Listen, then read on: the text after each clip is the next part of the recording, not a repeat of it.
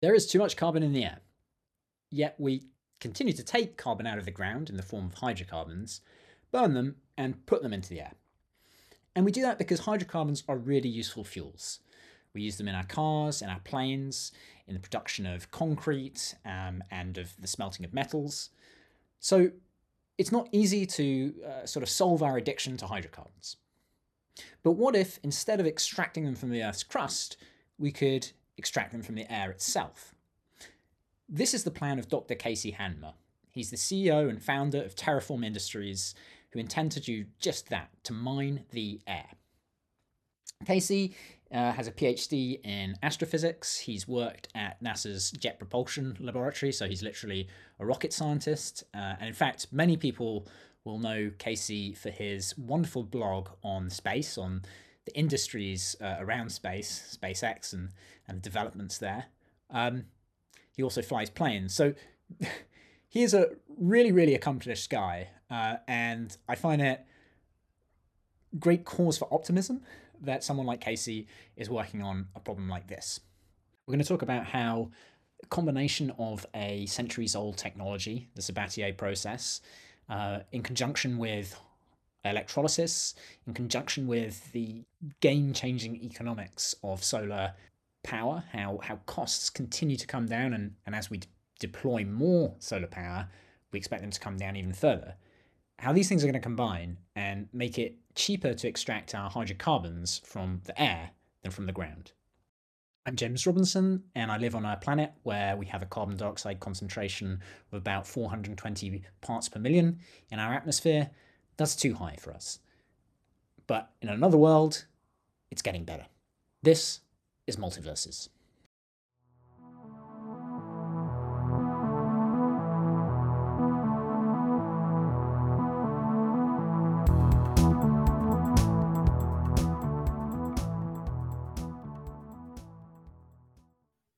Casey Handmer, welcome to Multiverses. Thank you so much. It's great to be here. Thank you. So I've worked in startups for about a bit over a decade, and I've heard a lot of talk about companies who want to change the world, which typically means that they're going to put some pixels on a screen and sort of tweak human behavior. Your company, Terraform Industries, as the name suggests, is trying to change the surface of the Earth. So what do you do? Well, if anything, we're trying to keep the surface of the Earth the same. That is at a fairly steady temperature.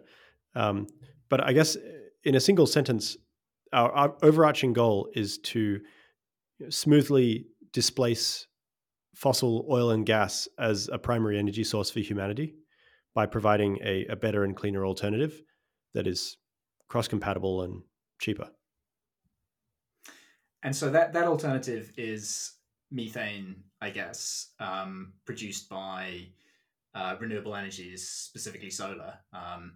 And my cheeky change the surface of the Earth is kind of envisaging a world that's covered in solar panels, which I think is sort of a part of the plan.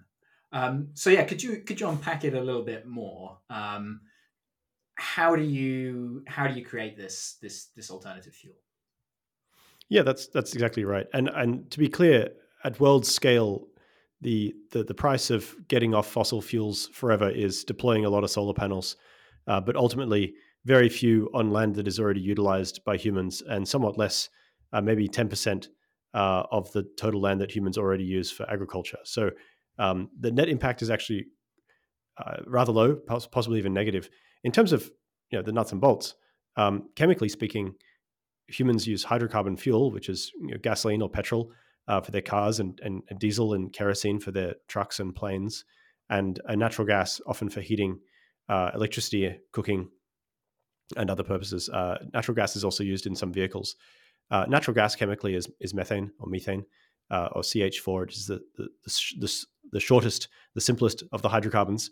And that is the reason we started there. But our process in principle can extend to make any hydrocarbon or even a plastic materials that humans depend on and use in such vast quantities to safeguard their health and well-being. And so our principle is to is to produce those synthetically. So in order to make a hydrocarbon synthetically, you need both a source of hydrogen, which is the hydro part of hydrocarbon, and for that we simply split the hydrogen off water, H2O, using a process called electrolysis.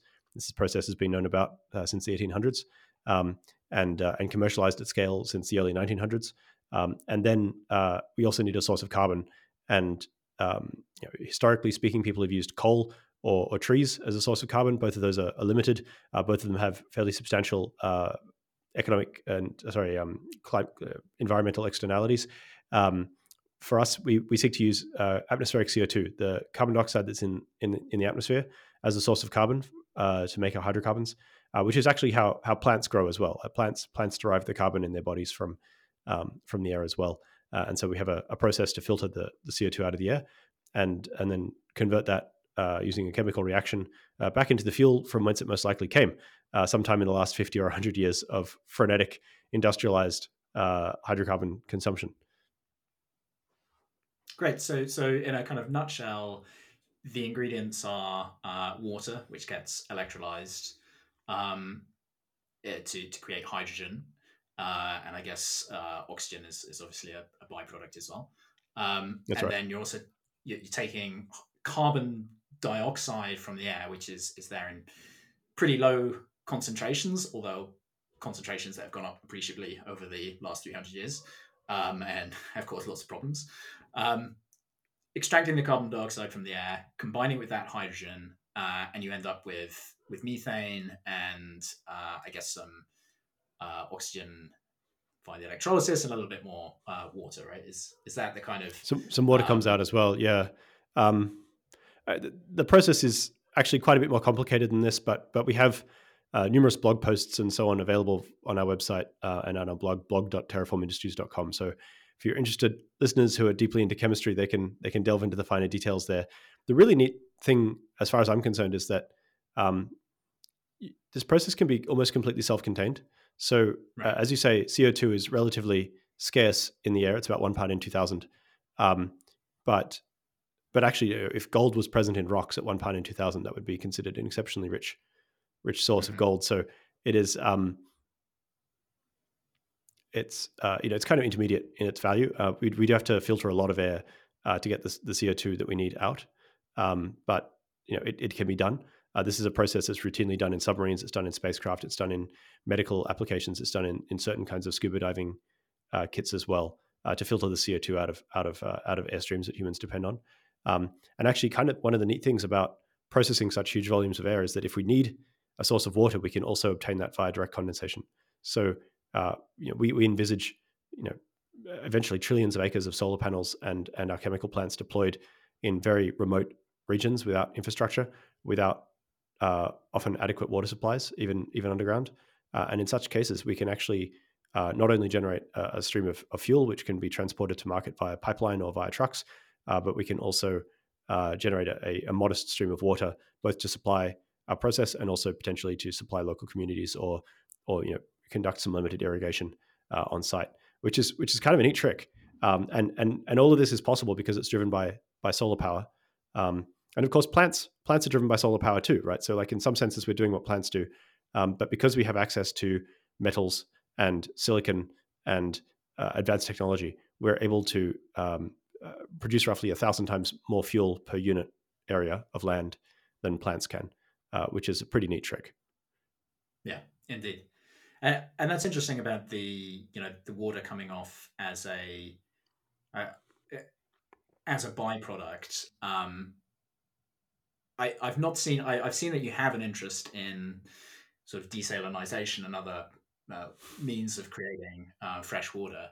But I've not seen you write anything about this, although it struck me that maybe it was on your mind.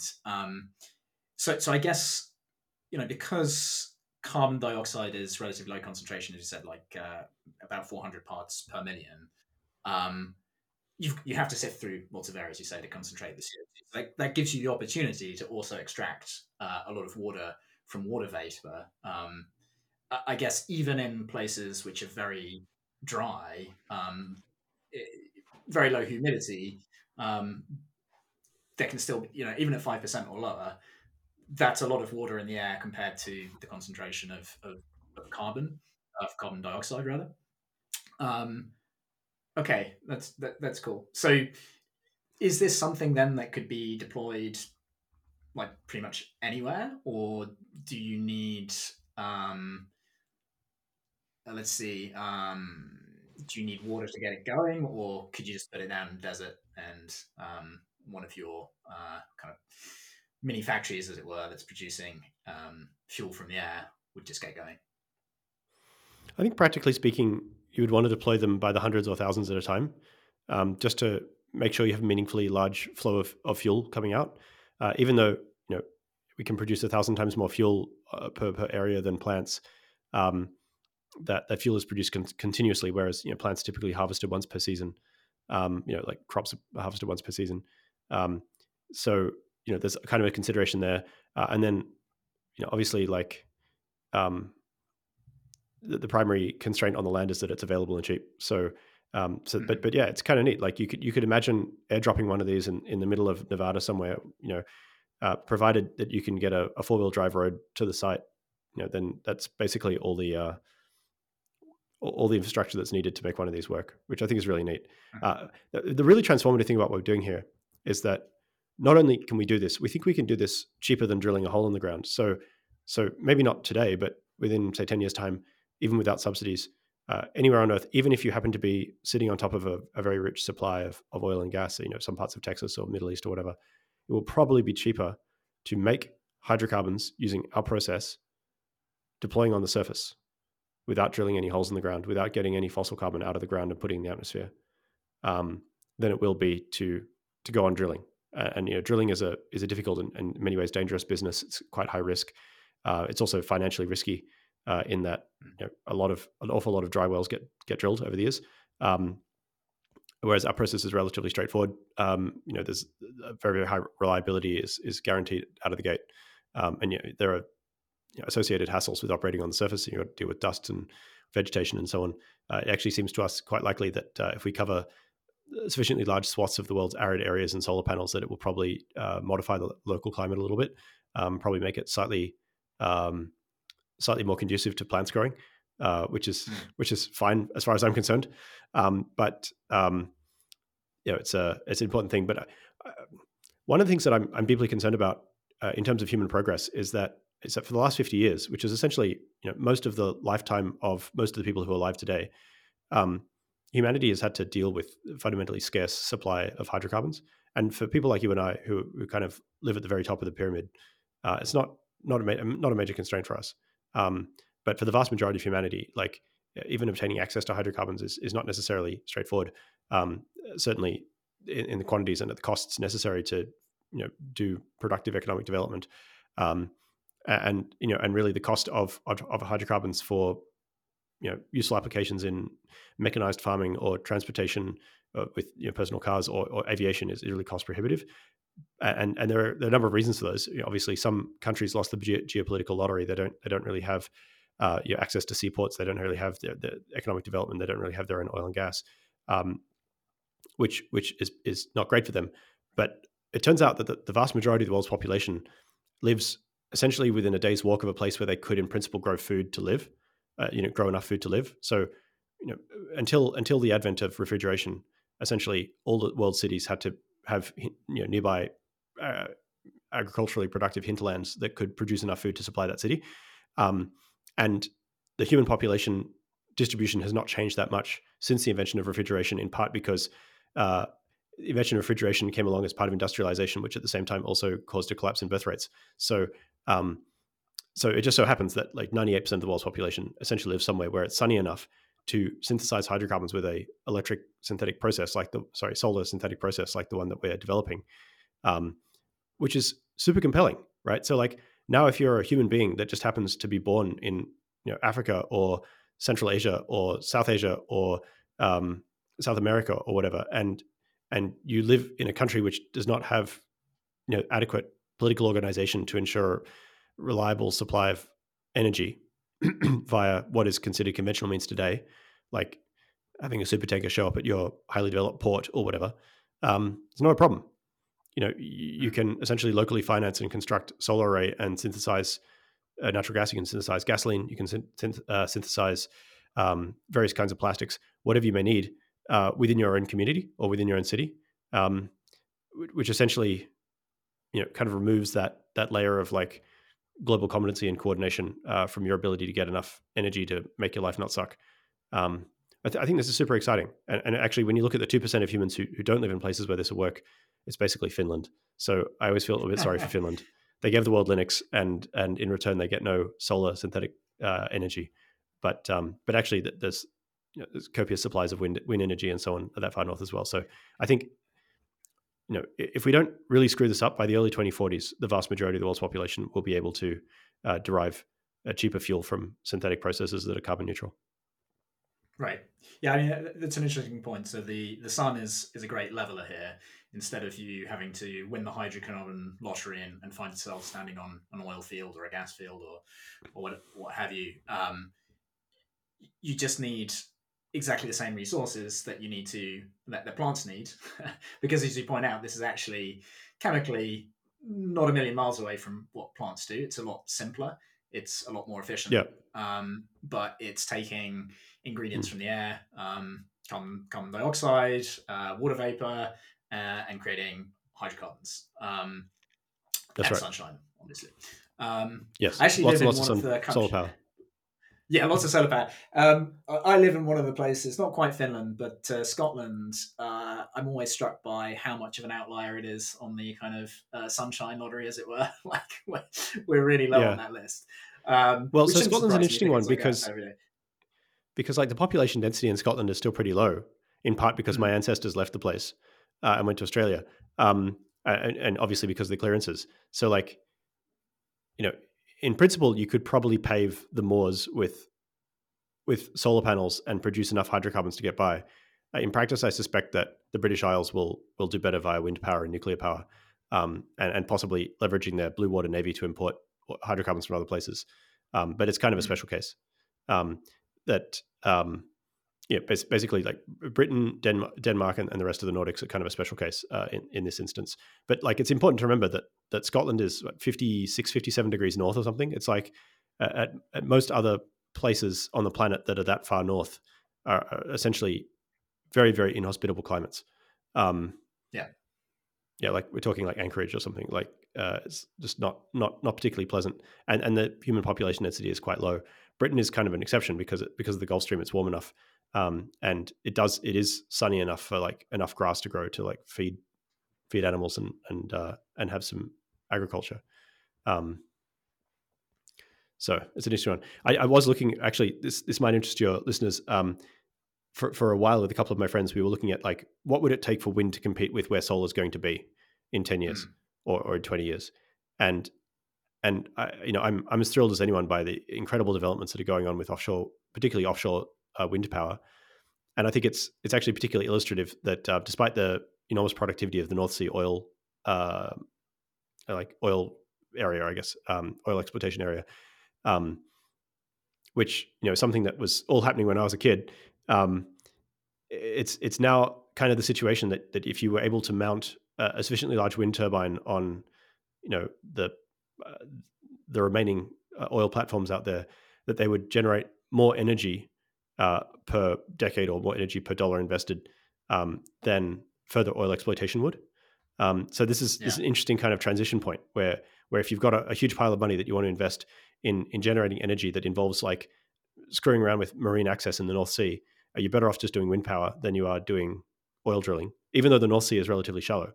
Um, yeah, and the same thing goes with coal, actually. So, yeah.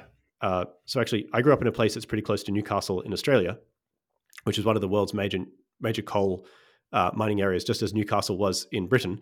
Um, but it's kind of got to the point now where unless you find a 10-foot thick, a 3-meter thick seam of coal at the surface, which you're not going to do because all the good stuff's long gone, you're even then you'd be better off just using it as a foundation for solar panels. Like you would make more energy and more revenue over a 20 or 30 year time span doing that than you would by digging the coal out and selling it. Um, which is also very encouraging. Yeah, yeah. I mean, I think that's fascinating, and I guess, I mean, this seems almost central to your thesis that solar power is becoming so cheap that instead of it being used for the sort of, I guess, low entropy forms of energy like electricity, which are sort of, seen as the most high volume forms, it starts to make sense to do something which may seem very counterintuitive, which is actually turn that into, in some ways, less valuable forms of energy, at least from some kind of thermodynamics accounting, um, at the cost, obviously, of also losing some of that energy in this process. So I, where I'm going with this is, I think there's a dominant theme in sort of net zero transition that electrification is the way to go, because it's the way that you hold on to as much of the energy that you're producing via renewables as possible. Um, but you're saying, well, let's not electrify. Let's produce hydrocarbons in a carbon neutral way, if you like. So none of that, Mm. none of the carbon that you're putting into those fuels is coming from the crust. It's all coming from the air. Um, yeah, maybe walk us through why that makes sense. Yeah, sure. So it does seem kind of crazy. And actually, I'm very pro electrification, and I think that there are certain applications where electrification is already very competitive, and I expect that its lead will widen.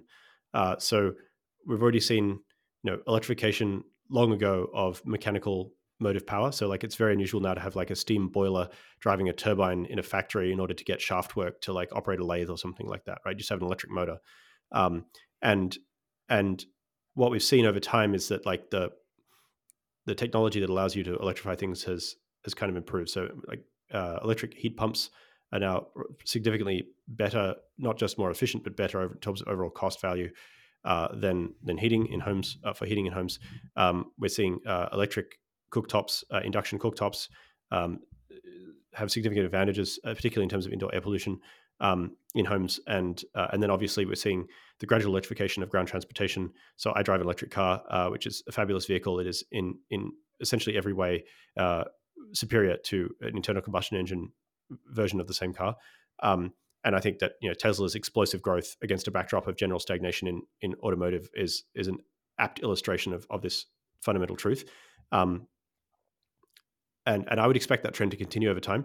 And in fact, in order that solar power get cheap enough that synthetic fuels can be competitive with fossil fuels, electricity must be so cheap that that it will continue to drive the gradual electrification of you know essentially heating, cooking, and ground transportation. However, it is also important to realize that electrification really kind of stumbles when it comes up against two major problems. One of them is kind of the quote unquote hard to decarbonize sectors, and I'll come back to that. And then the second is that there's just a lot of inertia in certain applications. So, whereas the fleet of cars may turn over every 10 or 20 years, the fleet of buildings might only turn over every 100 years. And there's just, like when I was in college, there were still buildings that were heated by coal because like it was just significant hassle to change how the building was heated. There wasn't a strong argument in favor of doing that for better and for worse.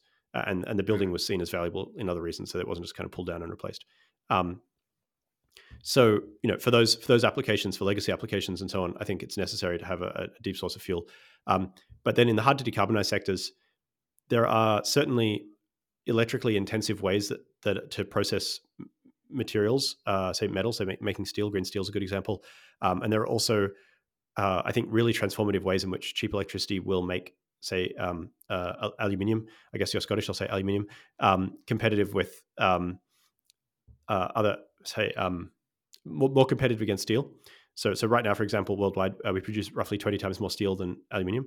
But in the future, with if electricity comes down in price by a factor of 5 or so, then the relative cost advantage of steel and aluminium will shift in aluminium's favor for a lot of applications, which is super cool. Also, magnesium I would expect to become much more widely used, and other metals that are extracted electrolytically.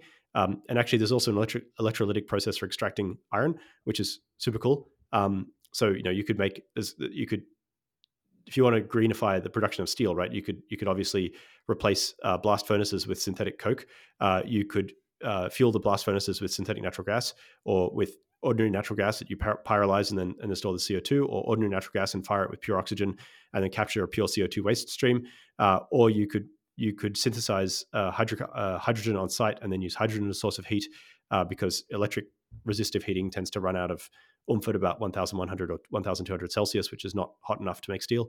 Um, or you could just go for a direct electrolytic steel production process. But all these different things kind of ignore the fact that existing steel production plants have a lot of fixed cost that's already in place. And so the operators of those plants probably don't want to invest a whole bunch of money in ripping out stuff that already works to replace it with stuff that might not work.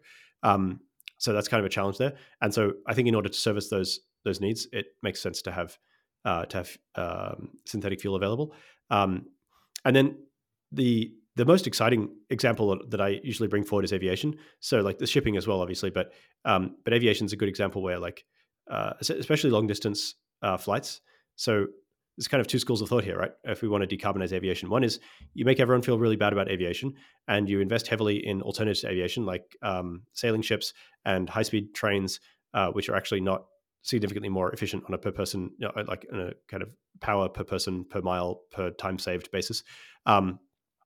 Or or you slap a carbon tax on the price of aviation to help offset the environmental damage that aviation causes, because it's extremely fuel intensive. The effect of that carbon tax, of course, is to increase the price of aviation and make it more exclusive, and essentially deprive some millions of people in the world from access to the technology of aviation, which essentially allows them to exchange money for time. And at the end of the day, people can always make more money, but they will certainly die one day unless we solve aging. So time is precious, and I think from a human progress point of view, we would probably like to find ways to make flying more accessible to people rather than less accessible. And one of the ways that you should do that is by not making it more expensive. And so the other school of thought, which is the synthetic fuel school of thought, says, well, what if we could make sustainable aviation? I'm going to take 5 here. Sustainable aviation fuel, SAF. That's why people call it SAF. It's a bit of a tongue twister. What if we could make SAF that was not only carbon neutral, but also cheaper and a better fuel, they say higher energy density than existing kerosene or Jet A fuel, and just produce that all over the world wherever it was needed, and thereby reduce the cost of aviation in addition to making it carbon neutral. Would that be cool? I think that'd be pretty neat. Why would that be neat? Well, first of all, with cheaper fuel, we can restart the era of supersonic aviation. So, you, me, and the other 10 million or so people on Earth who fly routinely will be able to afford to fly supersonically, which is even more time saved. So instead of taking 14 hours to fly to Australia once or twice a year, I can take 4 hours to fly to Australia 10 times a year. Okay, now I'm consuming 60 times more fuel than before. Well, there just isn't enough oil and gas out there to make this work. Like, there's no way that fossil oil and gas can get us to a future where the top of the pyramid, economically speaking, people who are pretty fortunate, you and I, can afford to fly supersonic aircraft around the world frequently, right? Let alone the next 100 million or billion people. But with sustainable aviation fuel made from a solar synthetic basis, then there's no real reason why this cannot occur. And actually, well, this might be getting a little bit off track here, but screw it. I'm in now. In pre-industrial era, so actually the Industrial Revolution in many ways started in well, I guess it started in south of England, but it, certainly a lot of it occurred in Scotland. But prior to that point, talking 1750 or so, to a good approximation, that the total mechanical output that a human had available to them was essentially the amount of muscular force they could bring to bear as personally as a result of having consumed some food, right? So like essentially the gross energy consumption on a per capita basis was roughly equivalent to how much food they could find to eat, which in bad years would be around 1,500 calories a day. So actually starvation was not that uncommon. Nowadays, it's more than 100 to 1, right? So like roughly speaking, I might consume 2,000 calories a day, but the machines in the car that I drive and the air conditioners that I use and the planes that I fly on average consume something like 200,000 calories of energy per day. And the really mind-boggling thing is that the energy they consume is about 100 times cheaper than the food that I eat. on a per energy basis. So while it costs me $5 to buy a Big Mac, I can buy, for $5, I can buy about 100 times more usable energy than the Big Mac contains in the form of electricity, or in the form of gasoline, which is one of the reasons why people with relatively modest means can drive cars around, even though those cars are weigh a ton and move significantly faster than Usain Bolt at top speed, and yet still be able to afford it, right? Like if instead you were driving an animal around at that speed, like I don't know, a giant mutant crossed cheetah and elephant, so something the size of an elephant that ran at the speed of a cheetah, feeding that animal would be extremely expensive, uh, just in terms of the sheer caloric needs that it would have. So I guess the bottom line of this rather rambly kind of sidetrack thing is that today in the industrialized countries, roughly speaking, humans consume 100 times more energy in the form of external to their digestive tract than the energy that they consume by eating food. And ultimately, I think the story of human progress takes us further in that direction. So if under severe duress, you were forced to think of ways to increase that number from 100 to 1,000, so that people consumed 1,000 times as much energy than they consumed as food.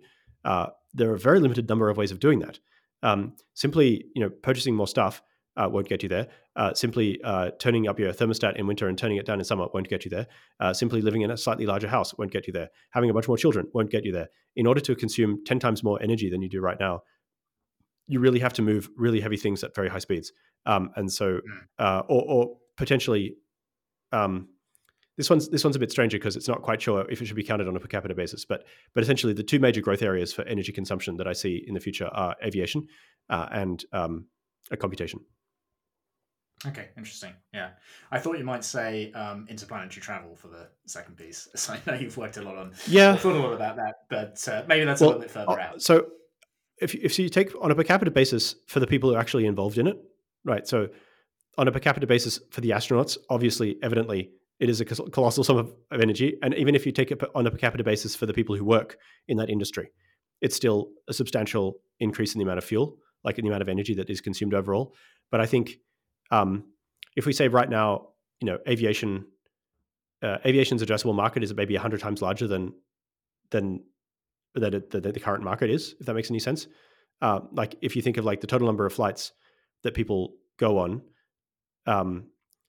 and you compare that to the total number of flights that could be gone on if all 8 billion people on Earth flew planes as often as we did or whenever the hell they wanted to, it would be quite different. Just to give you some rough numbers, right now there's like on the order of tens of thousands of commercial flights in the United States every day. So like even in your wildest dreams, how long would it take before there were tens of thousands of Starship launches per day? And how many people would be involved in that? So it just seems like it's kind of it'll in our wildest dreams it'd be anything other than a footnote in terms of total energy consumption. I think that's right, and I think also it's the case that we tend to do a lot of short trips rather than there's some sort of probably exponential decay to the trip size that we do. So I reckon even when there's quite a lot of interplanetary travel, there'll be a lot more planetary travel. That will always be the case, right? I would hope so. I would hope so. I would say the other thing is like for aviation, the cost of the fuel is a pretty significant fraction of the cost of the ticket itself, something between 15 and 30%. Whereas for rockets, that's not the case at all right now. In the future, it might be, but right now, that's not the case. Okay, this was a super interesting, I guess, set of tangents. I want to get back to let me see. The kind of original idea was okay. So electrification isn't the whole story, right? Because there's a lot of legacy hardware, and the gas network, for instance. If we just get really prosaic here, the UK has a really good gas distribution network or natural gas distribution network.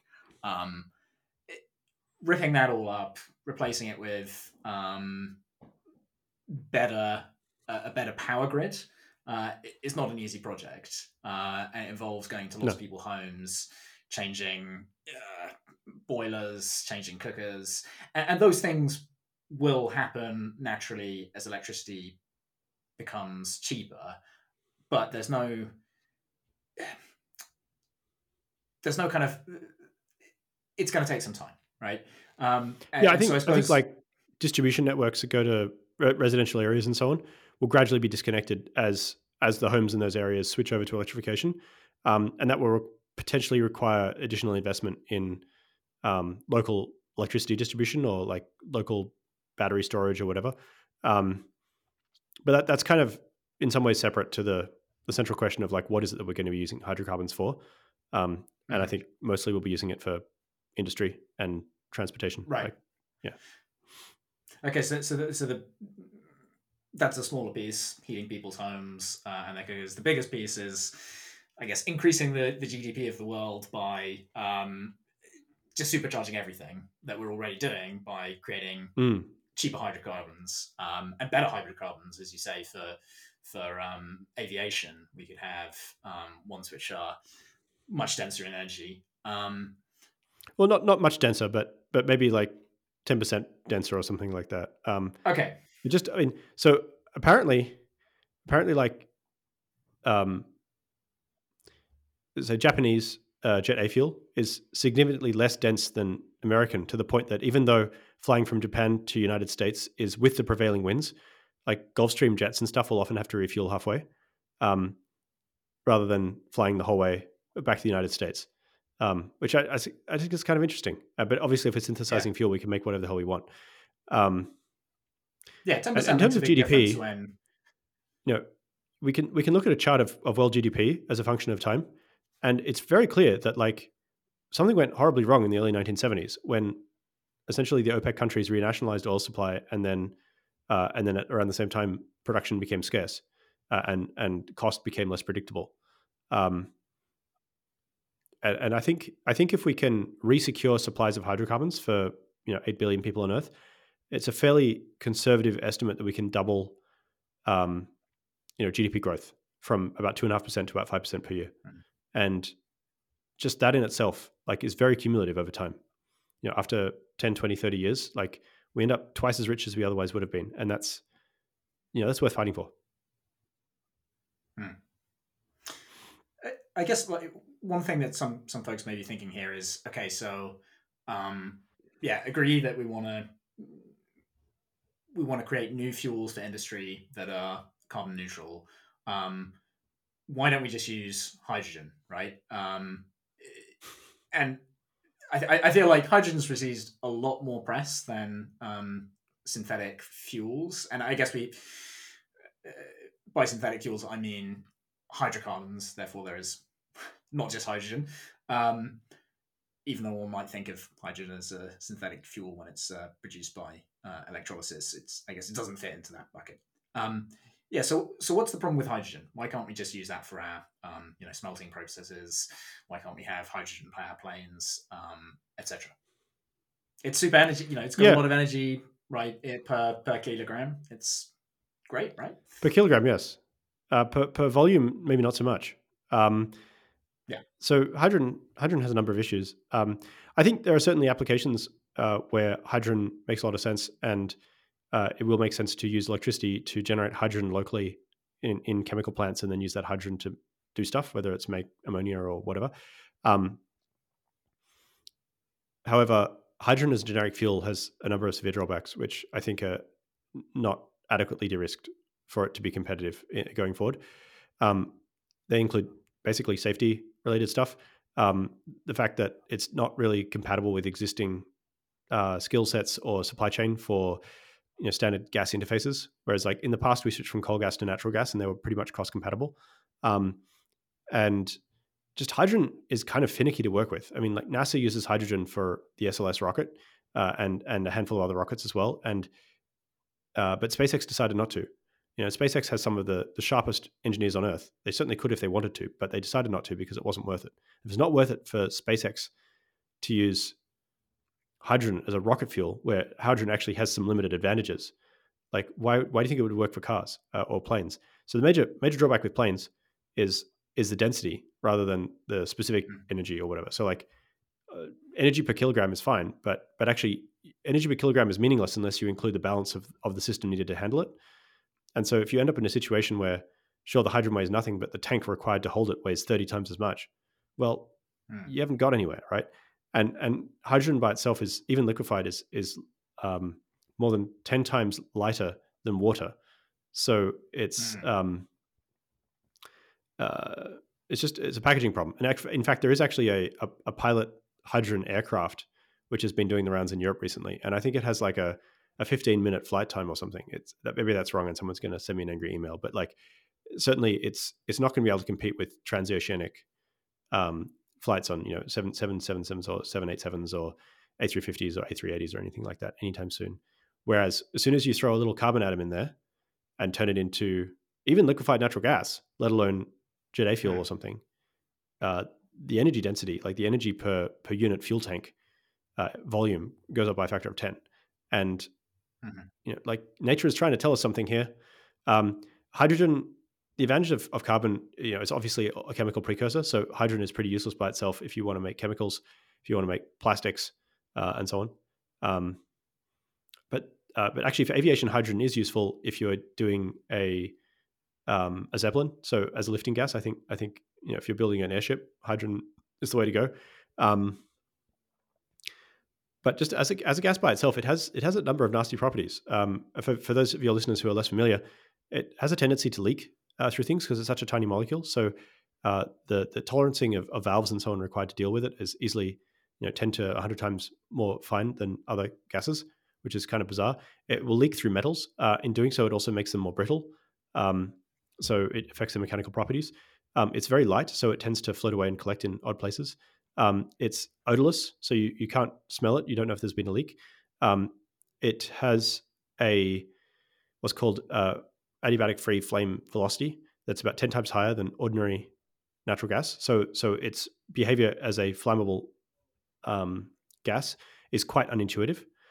It also burns Mm. basically invisibly. So unless it's Mm. dark, it's very, very difficult to see a hydrogen flame.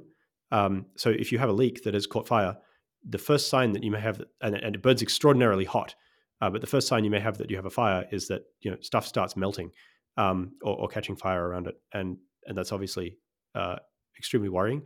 Um, so all in all, it's actually, I've been making hydrogen by electrolysis in personal projects and stuff now for many years, and even at Terraform, we've made a lot of hydrogen. We've had one minor mishap with hydrogen where we inadvertently melted a Bunsen burner, but it's um, it's a chemical that demands respect, in a way that Right.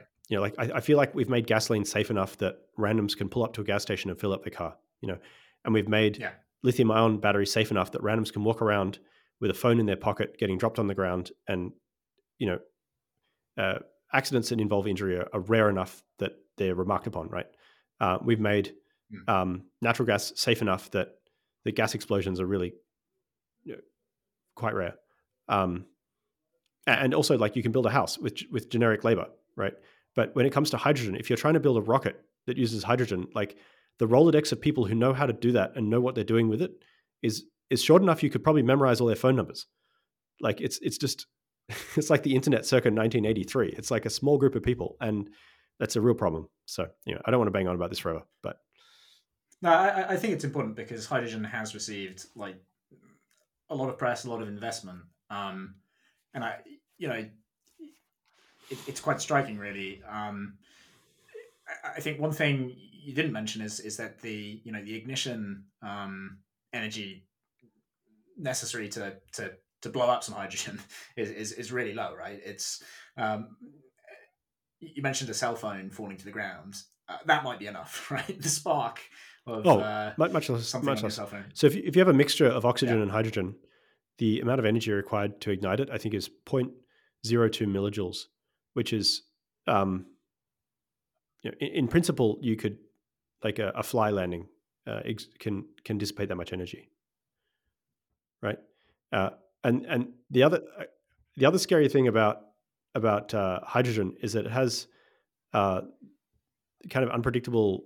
First of all, it's exceptionally flammable. So in across a wide range of mixtures with air, it will catch fire, whereas most other gases have a much narrower range of mixtures where it can burn. Um, and then it can do this thing called DDT, or detonation, deflagration detonation transition, where you have a hydrogen fire, and then for basically no reason at all, it just detonates, right? So you end up with a Mm. supersonic combustion front, which is obviously vastly more damaging. Um, yeah, so all these things are kind of unpleasant, to put it mildly. Yeah. So it's hard to store. It's you know it, it's not very useful as a fuel because it's so light. You Well, either all really these have to problems can be solved, even right? All these problems can be solved. It can be handled safely. It can be dealt with safely, et cetera, et Mhm. cetera. But they all cost money, right? And so Right. once once you end up with a system that's safe enough that it's safe enough for ordinary consumers to use, it's not even remotely competitive on price, and it never will be. And and more to the point, it will never be able to outcompete existing hydrocarbons, right? And it won't be able to outcompete synthetic hydrocarbons. And it has already lost. Like hydrogen fuel cell cars had already lost to battery electric cars in like 2006. So I just don't know Mm. what. Like I'm going to call out Toyota here. Like Toyota, like was the absolute pinnacle of automotive manufacturing for after many decades of extremely hard work. They got there and they held it for decades. They held it for several decades, right? And they had an early investment, as did Daimler in Tesla, right? And their engineers who I've met, they used to come to Caltech and try and like recruit people, knew as well as anyone else that battery electric cars already in 2008 had better performance than hydrogen fuel cell cars could ever achieve, even if they achieved 100% efficiency, et cetera, which they were never going to. And yet, for some Mhm. reason, Toyota went and doubled down on hydrogen, sold their stake in Tesla. Like unbelievable, absolutely unbelievable. Um, anyway, I don't want to pick on Yeah. Britain Yeah. because Britain's I had mean, I its fair think share of similar mistakes. Maybe it's just a property shared by islands that lay off the coast of Eurasia. But I think anyway, making mistakes is a good thing, but yeah, you have to know when it's time to throw in the towel and move on to make another mistake, right? Um, yeah, I well, guess Elon it's just Musk hard to believe famously that called Toyota could throw away its lead that easily. It's just yeah. it's shocking. Anyway, So I guess I was just going to say I think it was fuel cells was Elon Musk's term for fuel cells, which was a nice piece of anti-marketing. But yeah, so I guess what you're doing is taking you do have hydrogen as part of the process, but you combine it very quickly with the carbon that you got from scrubbing the air, and that gives something that's that's right. much Yeah. more, much safer, much easier to handle. People know how to handle it. We have the pipes to do so all over the place. Like we have the expertise to Hmm. use it. You can produce plastics from it. Yeah, you can burn it in your cookers if you want to. Although, as you point out, like it's Well, it's incredibly you versatile, know right? And I don't really care what people use it for, right? Provided they don't vent it directly into the atmosphere out of spite, which makes methane is not a great greenhouse gas. Um, yeah or rather, it is a good greenhouse gas, which is not a good thing. As long as they use it somehow. But the thing is, like, I don't have to specify how they use it. And part of the problem with the hydrogen economy is that the development is still stuck in the ideation phase. Like, how might we do this, that, and the other? And it basically comes down to, a live action role play exercise in redesigning the entire industrial economy from the ground up, just for fun. There's no real economic reason to do it, and so in that it shares a certain commonality of spirit with Leninism, in that it presupposes that a centrally designed economy could yeah ever possibly compete usefully with a decentralized one, and that there it kind of betrays the weakness of the fundamental weakness of the idea. As you say, the ironic thing is that when synthetic fuel plants, if they're using our system or similar, are up and running, not only will they be generating vastly more hydrogen every minute than humanity currently generates every year, and not only will something like 80 to 90% of the world's electricity be devoted exclusively to producing hydrogen, all that hydrogen will only last for a few seconds before it's routed into a reactor and mm, swiftly used to tear oxygens off CO2 and then put some more hydrogens onto those carbon atoms and make methane. So it's an interesting thing. I'll put it that way. yeah. I mean, it's certainly the case. If we wanted to build, if we wanted a lot of fuel cell cars, my goodness, we need to replace a lot of stuff, a lot of infrastructure, and that just doesn't seem so easy. Whereas, for example, if you wanted to run a lot of methane cars, it's super easy. Actually, my wife is Argentine, and if you've ever looked in the boot of a taxi in Argentina, you'll have seen like Yeah. a compressed natural gas tank. It's just cheaper. Yes, it's the same in Sydney. Um, It was done that way in Sydney. I oh, don't know if it's right. still the case, but it was very common when I was a kid in Sydney and in Central Asia as well. It's quite normal for cars to operate off compressed natural gas. Um, but actually, like, so first of all, I think the cars will mostly go to battery electric in the future, as will Right. trucks. Second, if you want to run your classic car that runs on diesel or on petrol right now, that's fine. You can synthesize petrol just as easily, really, as we synthesize natural gas. I mean, it's like incrementally more difficult, but it's something that's well understood how to do. There are, people have done it for more than 100 years at this point, so it's very doable. Um, and I suspect that will also be done in the future as well. That has to be done for aviation, so Right. So um, most likely. Um,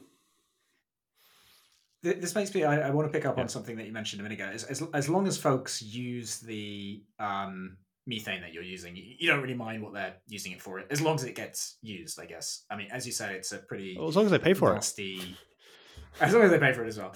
It's a fairly Yeah. nasty greenhouse gas. I mean, it's I think of order 100 times worse than carbon dioxide over sort of a couple of decades. Yeah. So It doesn't last nearly as long. So right, it just naturally oxidizes in the atmosphere. Actually, so one of the neat things we can do, because we're filtering out so much air, we've looked into putting catalytic oxidation, um, basically metallic filter layer into our beds, so that uh-huh, uh-huh.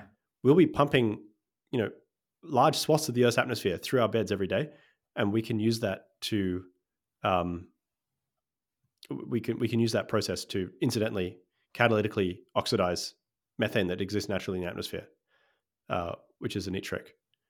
So we can Okay, take down that. okay, So for example, if we end up in a situation where we have like massive methane releases from the Arctic because it's thawing out, then the only way we can really do anything about that is by putting catalytic oxidation in the stream, which we're doing. So sorry, in the stream of the air that we're processing, which is kind of fun. that is cool. So you envisage, yeah, the ability to. I mean, if the process is running sort of in its vanilla format, it's completely kind of neutral. Everything that gets produced, at Mm. least once that methane is combusted, right, everything goes back to its original place, right? You have as much, Yeah, yeah. Well, some fraction of hydrocarbons get converted into plastics and other chemicals, which are right? durable forms of plastic. And actually, one of the thought experiments I did early on was like, okay, so how much CO2 do we have to capture, turn into plastic, and then pile up in order to keep up with ongoing oil and gas extraction? And it works out to something like you get to build a Mount Everest every couple of years. So Okay, so like you can make these just absolutely colossal piles of plastic that reach into the stratosphere. And in terms of environmental impact, people think of plastic as kind of a net negative because like it ends up in bird stomachs and turtles and stuff like that. Um, but actually, like if you're just making a giant pile of plastic out in the middle of the desert, it is so much better for the planet than having all that CO2 floating around the atmosphere.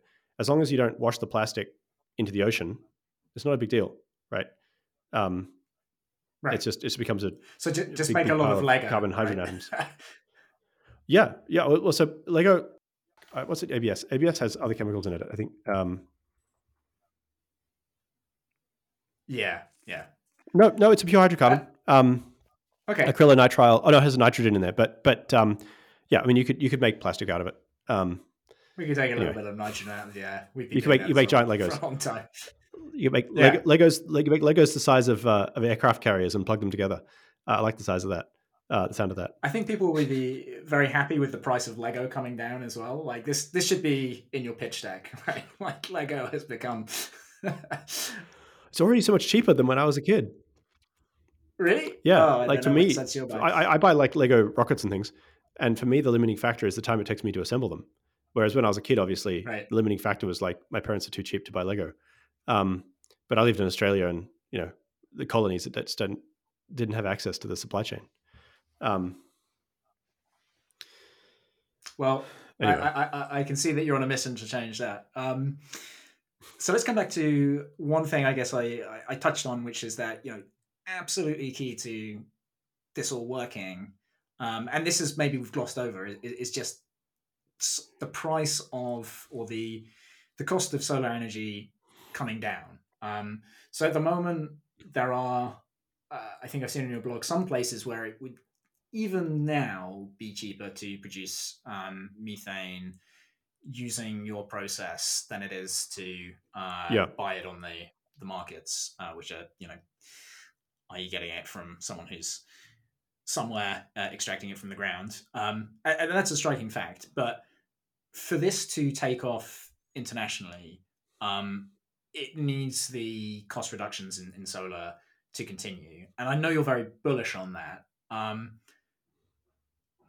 When do you think this becomes something which would make sense? I don't know, let's say in 50% of the global population or so.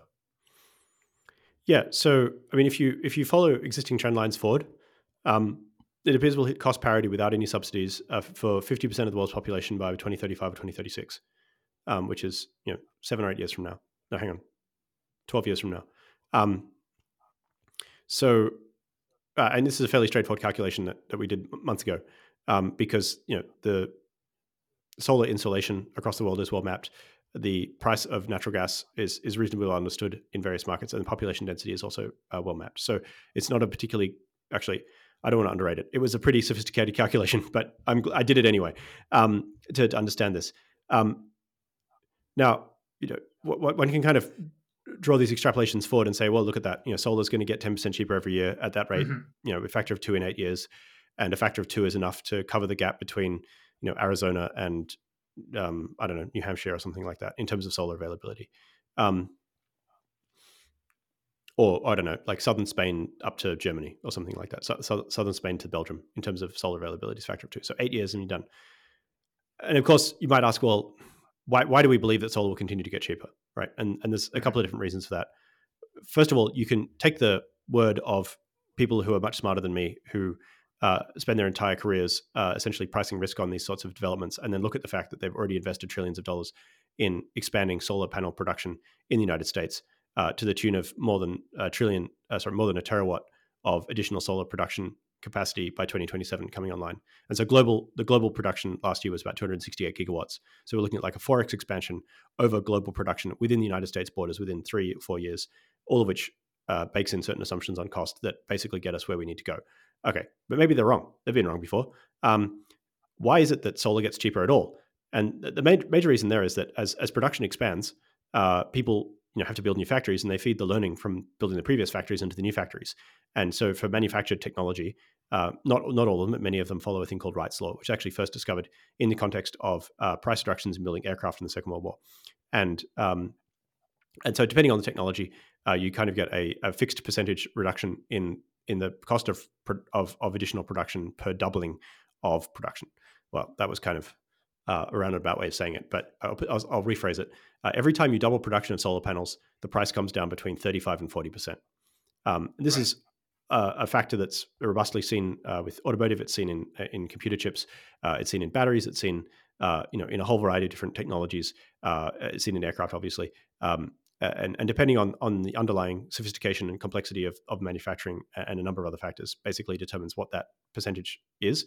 But if you backtest that, it's been that number for about 50 years now. So like solar has been fairly robustly at 35 to 40% cost reduction per doubling of production now for 40 or 50 years. So why does it do that? Well, as the cost comes down over time, the addressable market expands, right? So demand increases, and then that demand increases by an incremental fraction that is more than enough to make up for the expanded production that caused the cost to come down in the first place. And so it feeds back on itself in an expanding way. And what you tend to find over time is that the ability of factories to scale up and meet that demand actually lags increases of demand over time. And you would think that as the market eventually saturates, that gap would close, but it's not. It's actually widening for solar. And the reason for that is that people thought that global demand for solar would saturate at about 1%, and right now solar is generating just over 1% of global energy. But actually, it's the other way around. that at 1% solar is just barely reaching cost parity in a relatively small number of markets, and its total addressable market is continuing to expand. And if synthetic fuel is correct, not only will it continue to expand until it's at about 100% of total worldwide electricity consumption, it'll actually grow well past that to more like 2,000%, which is to say that we will end up generating significantly more power from solar in, say, 20 years' time than we generate using all sources today, by roughly a factor of 10 or 20, in order to convert a large fraction, almost all of that electricity into synthetic fuels, and thereby to displace fossil oil and gas production, which right now is not really downstream of electricity production. Now, this is about to get even more complicated. So hang on to your hats, because when solar cost drops by, say, 10%, the addressable market increases by, I don't know, 20%. But that's not always smoothly the case. And in our case, when solar drops down below about $15 per megawatt hour, or 1.5 cents per kilowatt hour, the addressable market expands from basically some subsection of the electrical grid, which is where solar is addressing right now, to also including synthetic fuels, which is roughly 10 times the size of the grid. So we expect to see, as solar cost drops in various markets around the world, a dramatic expansion in demand.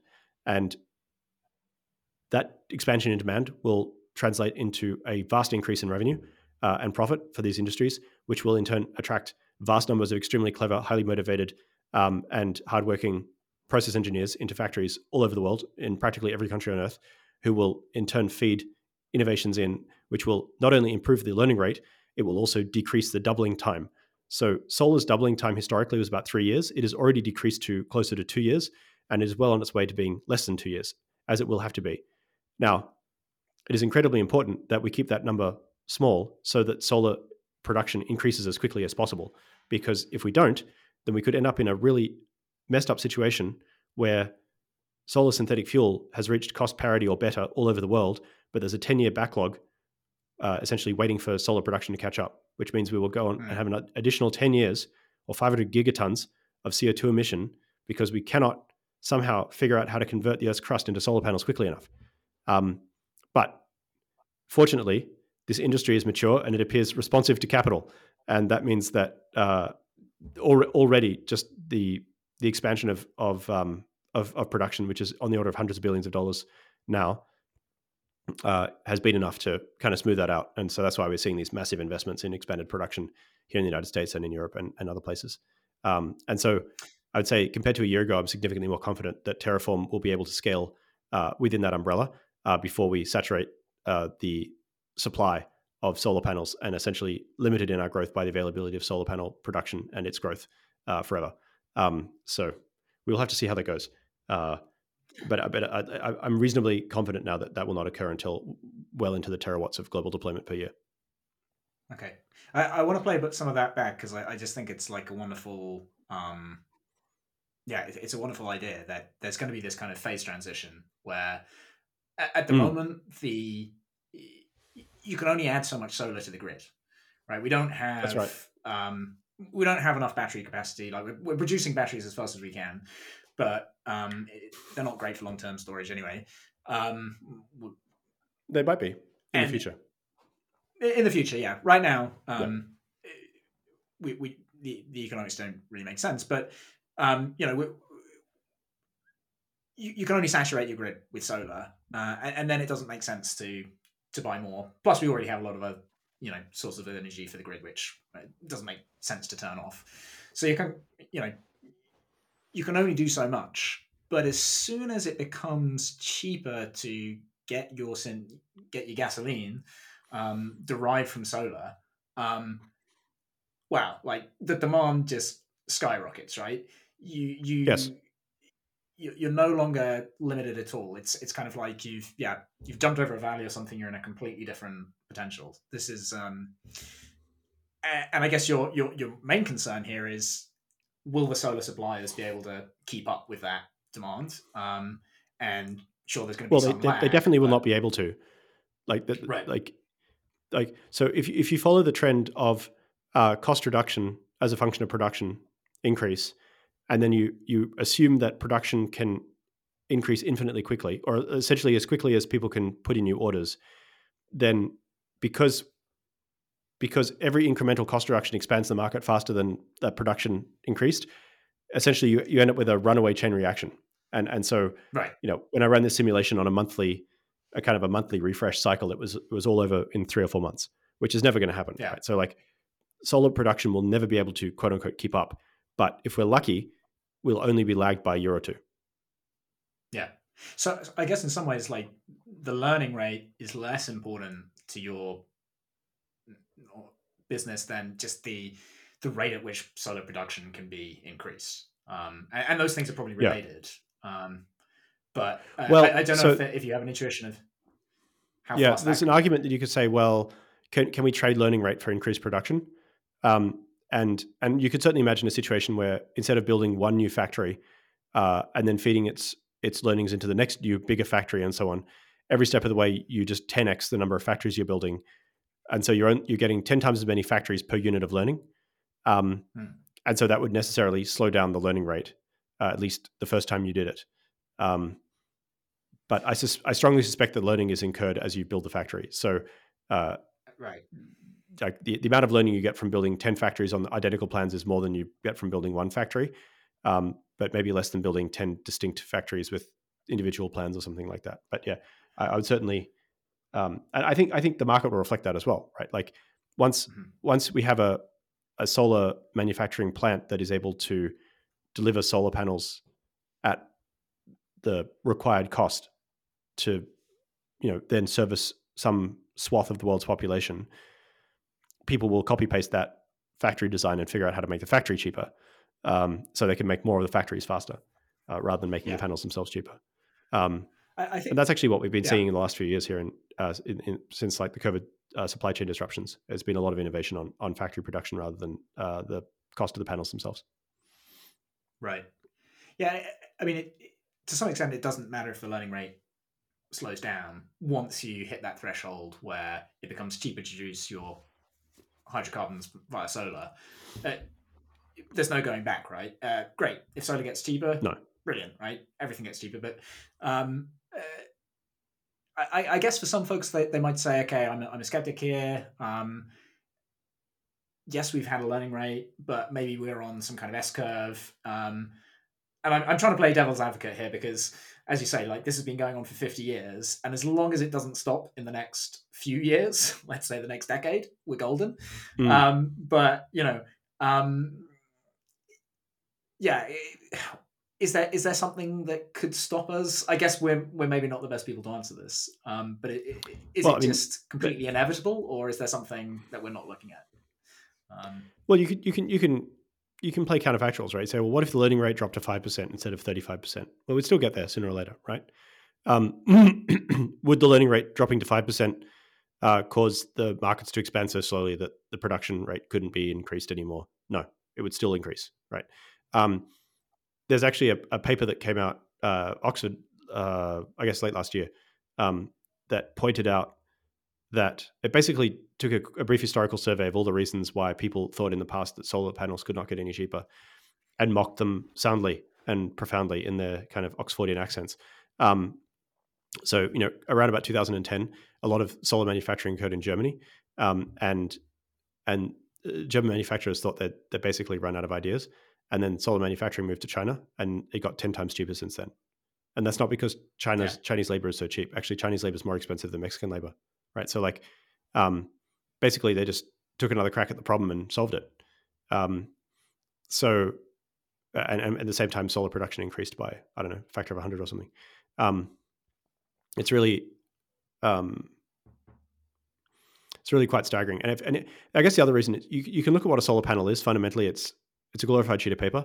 Like it's a two-dimensional structure made of a chemical that's relatively abundant in the Earth's crust, using a process that is basically scalable and not particularly sophisticated. The Siemens process has been around for 50 years, and in fact, it frustrates me in that I feel like it's primitive. It feels like it's like banging rocks together, like kind of level technology.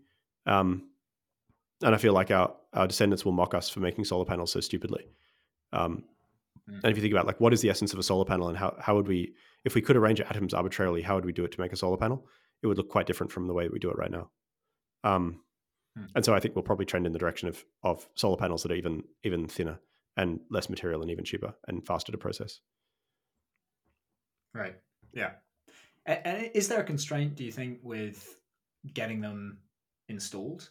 So having all these panels, one thing. Uh, Coming back to this point, you mentioned that in some places, so certain areas of Europe, it would be cheaper to run your process already, um, but that's not happening. And I feel like part of the reason here is well, it's clearly not that solar's too expensive, but there are difficulties maybe with the large scale deployments.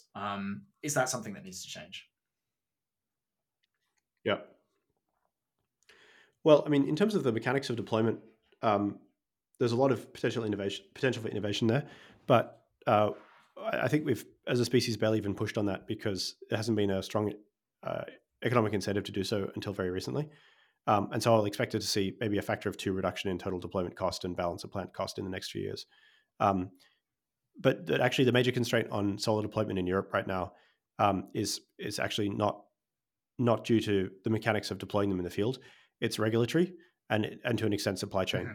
So one of the things that Yeah. frustrates me is like in the aftermath of Russia invading Ukraine again, um, it seemed to us that we could probably produce natural gas in Europe. In fact, Europe could produce. Essentially, Europe was in a position where it was paying Russia $1 billion a day for oil and gas, and that it could do that indigenously within its own borders.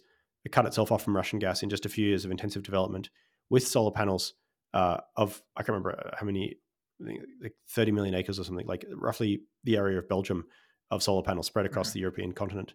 Um, and what's that? Maybe 30 terawatts, something like I that. never liked Um, Belgium, so I think we could just put them all in Belgium, by the way. well, yeah, let's take a vote on it. Half the Belgians will probably agree with you. But no, like the thing is, it's not a huge amount of area. It's probably like comparable to the total Yeah. amount of area that's used to grow citrus in Europe. So it's not, Yeah. and Europe's not well known for its deserts, um, but easily 20% of Europe is essentially unpopulated, um, like non economically used land. So there's no shortage of land to do it either. Um, Mm. and so like the major constraint then is like essentially Europe would have to stand up like major solar panel factories within its own borders. And even now, a year later, like there's been no effort to do that. So as far as I can tell, whereas like you could imagine like if they understood the urgency of the situation, like just getting the hell on with it and doing it, as was done, I think with liquefied natural gas importation, where there was like a lot of movement there very quickly, and also to an extent with COVID vaccines. You know, Mm. obviously there are a lot of frustrations and slowdowns there as well, but ultimately they were delivered pretty quickly. Um, and the crazy thing is, like the total cost of doing that would be like reasonably small compared to the ongoing cost of like paying Russia hundreds of billions of dollars a year for oil and gas. So I found it very frustrating. But the other major constraint, aside from supply chain, is regulatory, and this is actually a problem we see in the United States as well, which is that um, at least in the United States, the major constraint on deploying solar panels now is what's called the grid interconnection queue. So it's about a 10-year process to obtain permission to build a solar power plant and then connect it to the grid, um, and that is due mostly to what's called NEPA, like Environmental Protection Act um, Mm. processes, and also um, kind of the situation we find ourselves in terms of like the legality of or the legal difficulty of building new power lines that cross other people's land, um, where essentially you can end up in a situation where like every man and his dog gets to line up and say no, and you have to fight them in court for 10 years to get permission to build a power line, which is, I guess, good for us because our process produces natural gas, which you can just put on a truck and move on the road, and there's no law against that. Um, and actually, like the hydrocarbon industry, by and large, is not particularly like heavily regulated, which is nice. But it is also like kind of a wake up call, I think, for us as a species that if we don't get out of our own way, we're going to be in serious trouble. Um, Mm. and I think the same applies in Europe as well. Like if you it pains me to have to say this, but if you look at the European response to these large language model tools such as ChatGPT, um, it's astonishing just how badly European kind of regulators continue to fumble when it comes to you know essentially leveraging new technology. Yeah.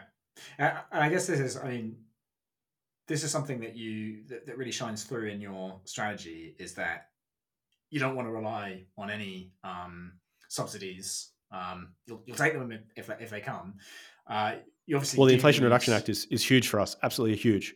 But yes, we long term they cannot work, right? Like once we're at 1% market saturation, the subsidies will be impossibly expensive to maintain Yeah, for any state. So we kind of get that little 1% for free in order to scale our processes to the point where we can make it on our own. yeah, and it seems like the model is geared to work with very small deployments, which I suspect would help with getting, you don't need to solve all these problems, right? Your kind of typical unit, I think, is like a kind of 5 acre solar farm, and then, relatively small bit of machinery that sits in the corner, scrubbing the CO2 out of the air and producing everything else. And you're not, your business is not going to be finding the sites, and it's more of a sort of sell the machines, let others figure out how to locate them, get around the red tape, and so forth. So you're going to rely on the kind of collective ingenuity of a whole lot of people, motivated by the profit that they'll be making on those machines. Is that a kind of fair Yeah. summary? Oh, absolutely. Like not fighting against the engine of capitalism is like rule number one, right? So Right. like the key problem with hydrogen fuel cells is, as we talked about earlier, is that not only do they kind of suck on a technical level, um, but no one is going to beat down your door to buy them because they're really expensive, right? They're just bad value, and that's not the case. If your product is that like that, you got a problem, right? But in our case, we believe that our product actually has the ability to deliver huge value for customers, and so it's just it is just a kind of the rule of the market system under which we operate that if you're able to do that, then rivers of capital flow to your door to make it happen, because the market is all about finding ways of getting more money moving, and that's what we do. So again, like we can safely assume that greed and self-interest will carry the day, and so we want to align ourselves with those forces as much as possible. Yeah. I want to touch on a couple of things I've picked up, which is that you want to make this, these machines, you're aiming for simplicity over efficiency. I think you even say, rather provocatively, that low efficiency is a good thing. And I think that's kind of alluding to the fact that, it increases your demand on solar, perhaps. It therefore leads to further reductions in the cost. No, I But mean, like that's a nice side effect. We're not trying to consume extra solar power, right? At the end of the yeah, day, what matters is the dollar value, the cost of producing fuel, right? And any particular design feature you'd like to add or take out, you can calculate its effect on the bottom line. And so yeah. if you want to add So, 10% so efficiency, you would expect that would make it cheaper. And if it makes it more expensive, then you should not add it. And so yeah. So that's the answer. efficiency is a good thing, except when it's expensive, right? Well, when efficiency is a neat thing because it's what's called an intensive property. So you can compare systems of different sizes using the same number. So you can compare, motorcycle and a car and a truck and a plane using the same number of efficiency. The way you do it is you measure like the quantity that you want out, the figure of merit, right, the utility, and Mhm. you divide it by effectively the cost, which in the case of energy efficiency is the amount of energy you put in. So like, what is the value you get out divided by the cost you put in, right? That gives you energy efficiency. All right. But why do we care about the energy we put in? Because energy historically has been a pretty good proxy for cost. Energy is the fundamental Mhm. factor of production. It's the thing that's hard to come by. It's the thing that we starve for a lack of. All right. But we're actually in the process of building energy, right? So it doesn't make any sense to divide energy by energy, or you can, but it may not be particularly illuminating. What people care about is how much energy can I get per dollar? How much stuff can I Right. get per dollar? And so energy efficiency is a very good measure of that for certain applications where you're exposed, where the application itself is exposed to energy cost in a large way. So a gas guzzling four-wheel drive, for example, a large fraction of its ongoing costs will be paying for for gasoline or petrol to fuel it, and where you expect the cost of that petrol to increase over time, right? So then you want to say, well, I want to make sure that in the future I'm not paying vast sums of money for the energy to keep my car on the road. So I'd like it to be a relatively efficient one. Okay, fine, whatever. It's all about utility per dollars, right? But if you expect gasoline to get cheaper in the future, then why the hell wouldn't you go and buy a guzzling 4-wheel drive? You'll end up spending less money in the future. And that's the situation we find ourselves in, which is that we expect solar power to get cheaper in the future. And so there's no point in us investing time and effort right now and trying to find ways of doing this efficiently, right? Like right now, we're as scarce as we'll ever be in terms of our availability of fundamental resources, like money and time and people and materials and so on. We need to be really careful about what we spend our time and money trying to solve. Is there much point in us trying to solve efficiency? No. Why? Because it's not going to be important in the future. And then in terms of exactly how important it has to be, well, we have a spreadsheet for that, and you can put all the efficiencies in at the top, gives you the dollar value at the bottom, and you can basically calculate a curve of utility as a function of efficiency. And for us, the peak utility is at roughly 50% electrolyzer efficiency, which is still relatively efficient. It's just way less efficient than the state of the art, most efficient electrolyzer possible with known technology, which is about 80% efficient. So it's only a reduction of 30% efficiency is not the end of the earth. Early steam trains were less than 1% efficient, like early steam engines less than 1% efficient. Later ones push 20-30% efficient. So like it's far less drastic than the improvements that thermodynamics wrought in the operation and production of steam engines. I think this is really interesting, as it's a bit of a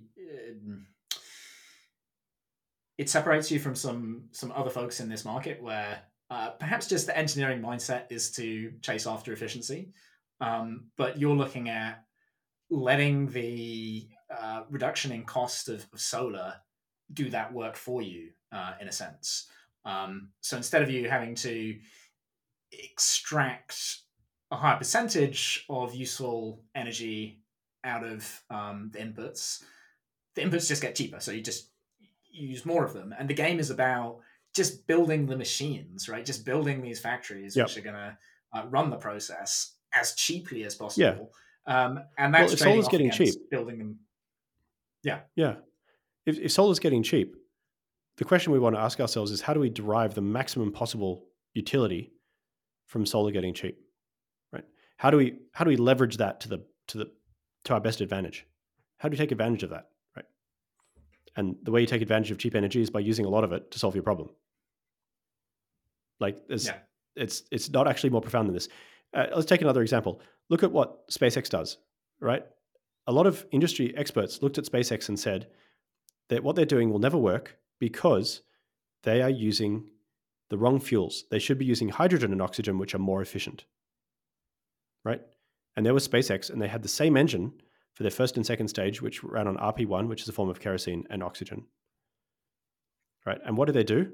Why do they do that? Because what matters is the dollar value to the customer of launching something into space. The customer does not care what the fuel is. They don't care what the rocket's made of. They don't care how the rocket was made. That what they care about is being able to accurately estimate the risk of a launch failure, because you can insure against that, and the cost per kilogram of putting their object into space. And what Elon Musk correctly recognized was that the hassle factor of using hydrogen would more than outweigh the cost benefit of using it. So in practice, if he had filled up his rocket with hydrogen, he may have been able to launch incrementally more stuff to space, right? A slightly higher payload. But the launch cost would have been probably 4 times higher. So for 4 times the money, you can launch 10% more stuff to space. Now, if you're fundamentally limited by the size of your rocket and you're trying to optimize for how much stuff you can launch per rocket launch or how much stuff you can launch per truckload of rocket, then yes, you have to go to the higher efficiency fuel. But that's not a constraint they operated under. And in fact, most of their customers didn't use or used so little of the payload they had available, they're actually able to take their first stage, still full of fuel, fly it back and land it, right? So they still end up with more performance than they needed in most cases. At the end of the day, I think both SpaceX and Tesla, their products embody performing the cost-benefit analysis. Like, you want to make a design change? Show me that the cost for the customer, show me the value for the customer improves. All right. So I can give you another concrete example. In the case of the Tesla Model 3 in development, the most expensive component of that car is the battery, right? So if you're able to improve the efficiency, now this is where efficiency is important because it derives its energy from the battery. If you're able to improve the efficiency of the motor system or of the aerodynamic cover of the car or whatever by some fraction, you can translate that into a reduction in size of the battery, which translates directly into a cost reduction. So you can compare the cost of adding a part that improves efficiency with the cost reduction on the battery from that improved efficiency, right? And if that's positive, then you've made a good decision and you can put that design change in. If it's negative, then maybe you should look at something else you should delete in order to continue along that path until you find the optimum. And so in this case, there was some extruded plastic component that fitted into a hole under the car. I can't remember the exact details. The component itself cost, I think, 50 cents, including fabrication and installation. And it improved the error resistance enough that it enabled them to save $2.57 on the cost of the battery. So it was a net $2 saving. So it made it in. Wow. Right? Yeah. And the thing is, Tesla did this thousands of times on every single subsystem of that car, which is one of the reasons why the Tesla Model 3 and Tesla Model Y, which is basically the same car, are like 50% better, 50% better value in terms of like performance and range per dollar for the customer than all the other competing cars that basically took a car that looked very similar, put a battery with a very similar size, a very similar looking motor, very similar infotainment system, seats, and so on in there, but didn't bother to turn the screws on every single one of those subsystems to squeeze out the maximum value, right? And in the end, it hurt them to the tune of 50%, which is why Tesla is selling 2 million vehicles this year, and their competitors are struggling to sell 10,000. Yeah. Do you see this as the model for yourselves to look at the details of everything in the process that you're doing and figure out, here it's not about efficiency, but I guess it's about making it maybe as robust as possible, as cheap as possible to produce these machines? Is that this kind of high level, that's the game, or is there more to it? Yeah, I mean, at the end of the day, we have a very clear idea in mind for what these machines have to be able to do in order to compete with fracking, right? And so do they need to last for 50 years to compete with fracking? No. Right? Do they have to look beautiful to compete with fracking? No. What do they have to do? They have to produce natural gas as cheaply as possible. They have to pay for themselves as quickly as possible. That's it. That's the only things they have to do. And everything else is subsidiary or subservient to those goals. And if you internalize that enough, it drives your decision making and it drives it in the correct direction. Yeah. I realize we're coming up to probably an hour and a half talking, and while you told me you don't have a hard stop, I feel like I will have to bounce pretty soon, unfortunately. Yeah, I'm certainly limiting the amount of time that you're spending making these improvements or building these machines, and therefore there's probably some carbon costs to every word that I'm saying here. No, I think it's all upside. Things. It's all upside because if one of your listeners is inspired to go off and try something, it will have been worth their time, right? That's all it takes. Well, I can't think of I can think of more things to discuss, but I don't think I can think of a better point to end on. So, Casey Handmer, thank you so much for this conversation. I know you have a lot of problems to solve, and I think you're going to do it. Well, I appreciate that. Thanks so much for having me on your show. It's been a pleasure.